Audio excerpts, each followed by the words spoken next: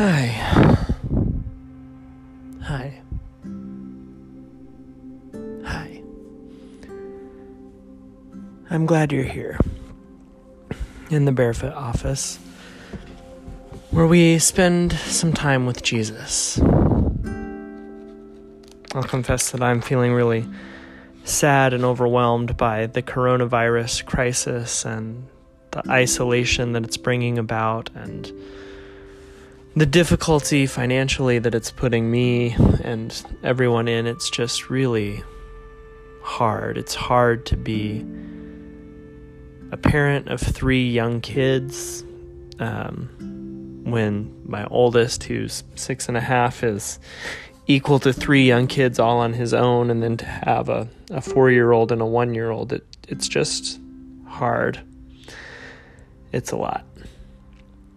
So whether or not that ends up coloring what comes out in this reflection and podcast tonight, I just needed to be able to say it out loud to you, whoever you are listening, that it's really hard right now. As we read from the Gospel of Matthew, just note what sticks out at you in these verses. Then Jesus was led up into the wilderness by the Spirit to be tried by the slanderer. And having fasted for 40 days and 40 nights, he was hungry. And drawing near, the tempter said to him, "If you are God's son, command that these stones become loaves of bread." He, however, answered by saying, "It has been written, the human being shall not live upon bread alone, but on every utterance issuing from the mouth of God." Then the slanderer carries him off into the holy city and stood him upon the pinnacle of the temple and says to him, "If you are God's son, cast yourself down, for it has been written that he will command his angels concerning you, and that they will..." Oh dear, I turned 2 pages.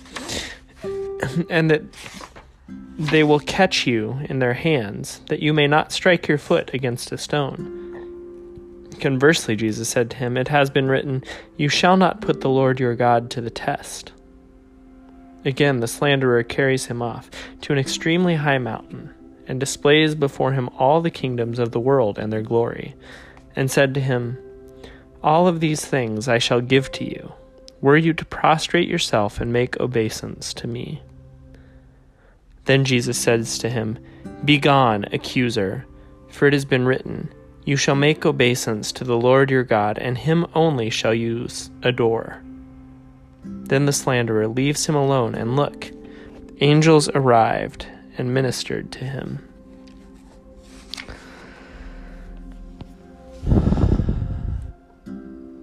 What word or phrase sticks out to you?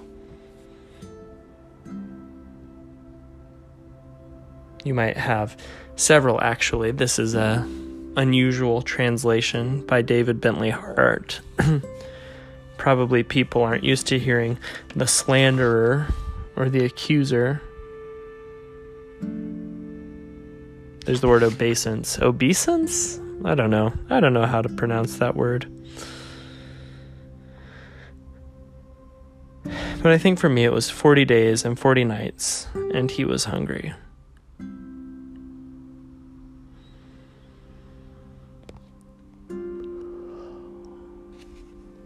As we read again, pay attention to where do you find something spiritual? Where does something go into and come out of your biggest ideas about humanity, about what it should be, about what an ideal would be, about the messy reality of just the world as it is? What helps you see something clearly? Where do you see God in this passage? Then Jesus was led up into the wilderness by the Spirit to be tried by the slanderer. And having fasted for 40 days and 40 nights, he was hungry. And drawing near, the tempter said to him, "If you are God's son, command that these stones become loaves of bread." He, however, answered by saying, "It has been written, The human being shall live not upon bread alone, but upon every utterance issuing from the mouth of God. Then the slanderer carries him off into the holy city and stood him upon the pinnacle of the temple, and says to him, If you are God's son, cast yourself down, for it has been written that he will command his angels concerning you, and that they will catch you in their hands, that you might not strike your foot against a stone. Conversely, said Jesus to him, it has been written, You shall not put the Lord your God to the test. Again, the slanderer carries him off to an extremely high mountain, and displays before him all the kingdoms of the world and their glory, and said to him, All of these things I shall give to you, were you to prostrate yourself and make obeisance to me. Then Jesus says to him, Begone, accuser, for it has been written, You shall make obeisance to the Lord your God, and him only shall you adore. Then the slanderer leaves him alone, and look, angels arrived and ministered to him.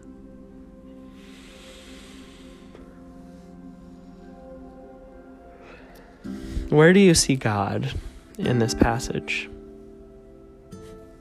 For me, the couple of things that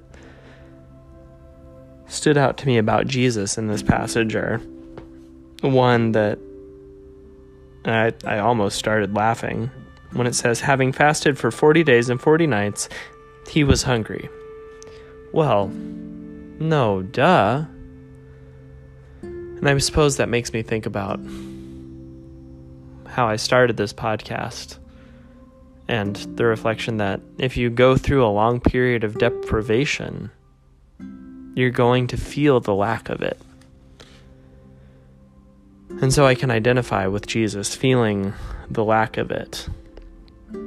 While I can't make stones into bread, I think that I probably try to make books into friends.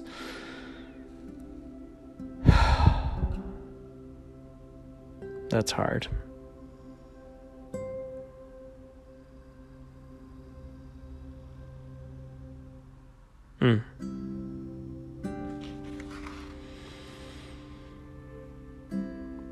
The other thing that stuck out to me was that the slanderer carries him off.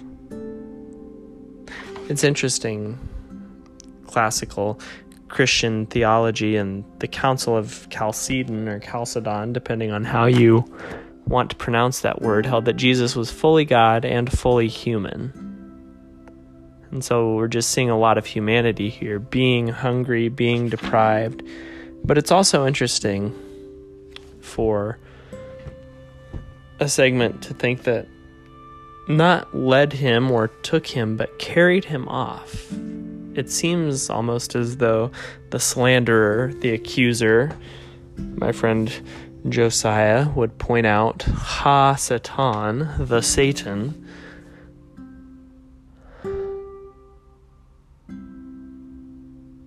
has some power over Jesus. And I think I right now know all too well the power of the accuser over me. Talking about whether or not hope is real, healing is real, love is real, relationships are real.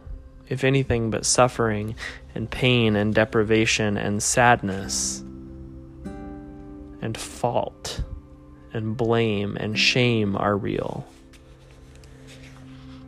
And Jesus does have power to clap back at the slanderer,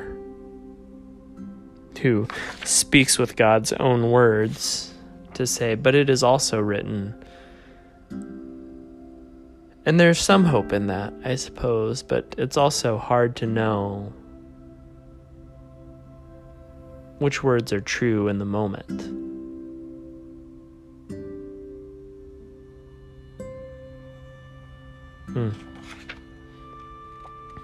Heavy times. Heavy times.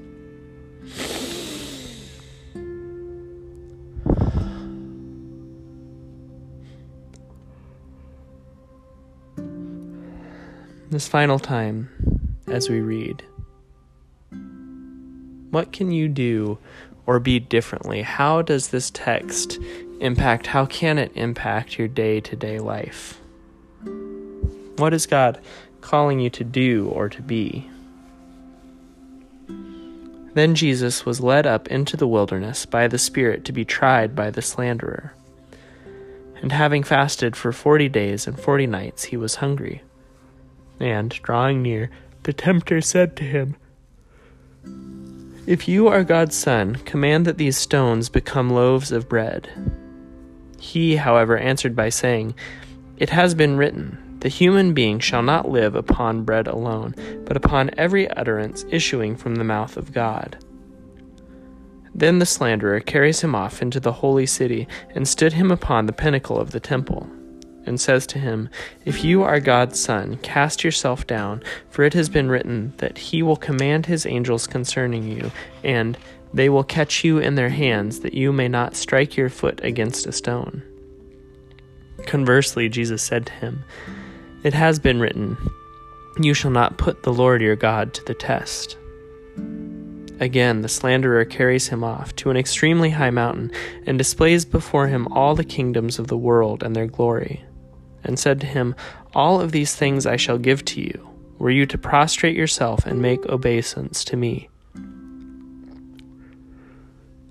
Then Jesus says to him, "Begone, accuser, for it has been written, you shall make obeisance to the Lord your God, and him only shall you adore."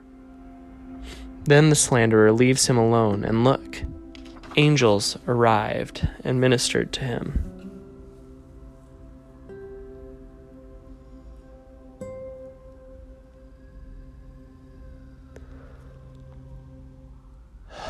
I am overwhelmed by my children. It is so hard. It's so hard to be doing this parenting thing when you're not supposed to go out and you're not supposed to meet with other people, and you're not, in Minneapolis anyways, they're talking about shutting down playgrounds. I don't know how they're going to enforce that exactly, but it's what you're supposed to do. Now, entirely too much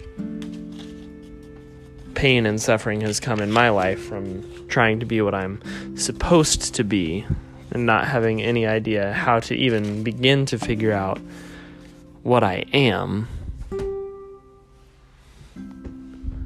But it's just hard. And I feel deprived, and I feel hopeless. And so tonight, when I send my daily pictures of my kids to their godparents, I'm just going to say I'm sad and overwhelmed to them. And whether or not they can do anything about it or not, maybe they can. Maybe they can't. Maybe it will get better just saying it via text message to someone else, and maybe it won't. But that's my step for tonight, or perhaps for tomorrow morning, and that will be enough.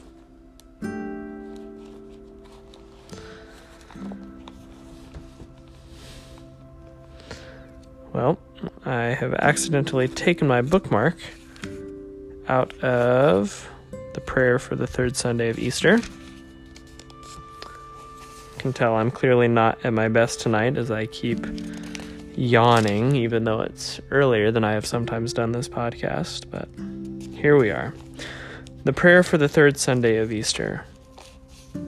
O God, whose blessed Son made himself known to his disciples in the breaking of bread, open the eyes of our faith, that we may behold him in all his redeeming work, who lives and reigns with you in the unity of the Holy Spirit, one God, now and forever. Amen. Hope and joy be yours, even if it takes a peace that passes understanding to give you hope and joy in this time. May the angels come and minister to you. May the angels come and minister to me. God, not as a test, but as a matter of urgent need and frustration and anger and hurt and confusion and sorrow and grief. God, send your angels to minister to us. We are weary and deprived. Send your angels to minister to us because we are the light of God. Always.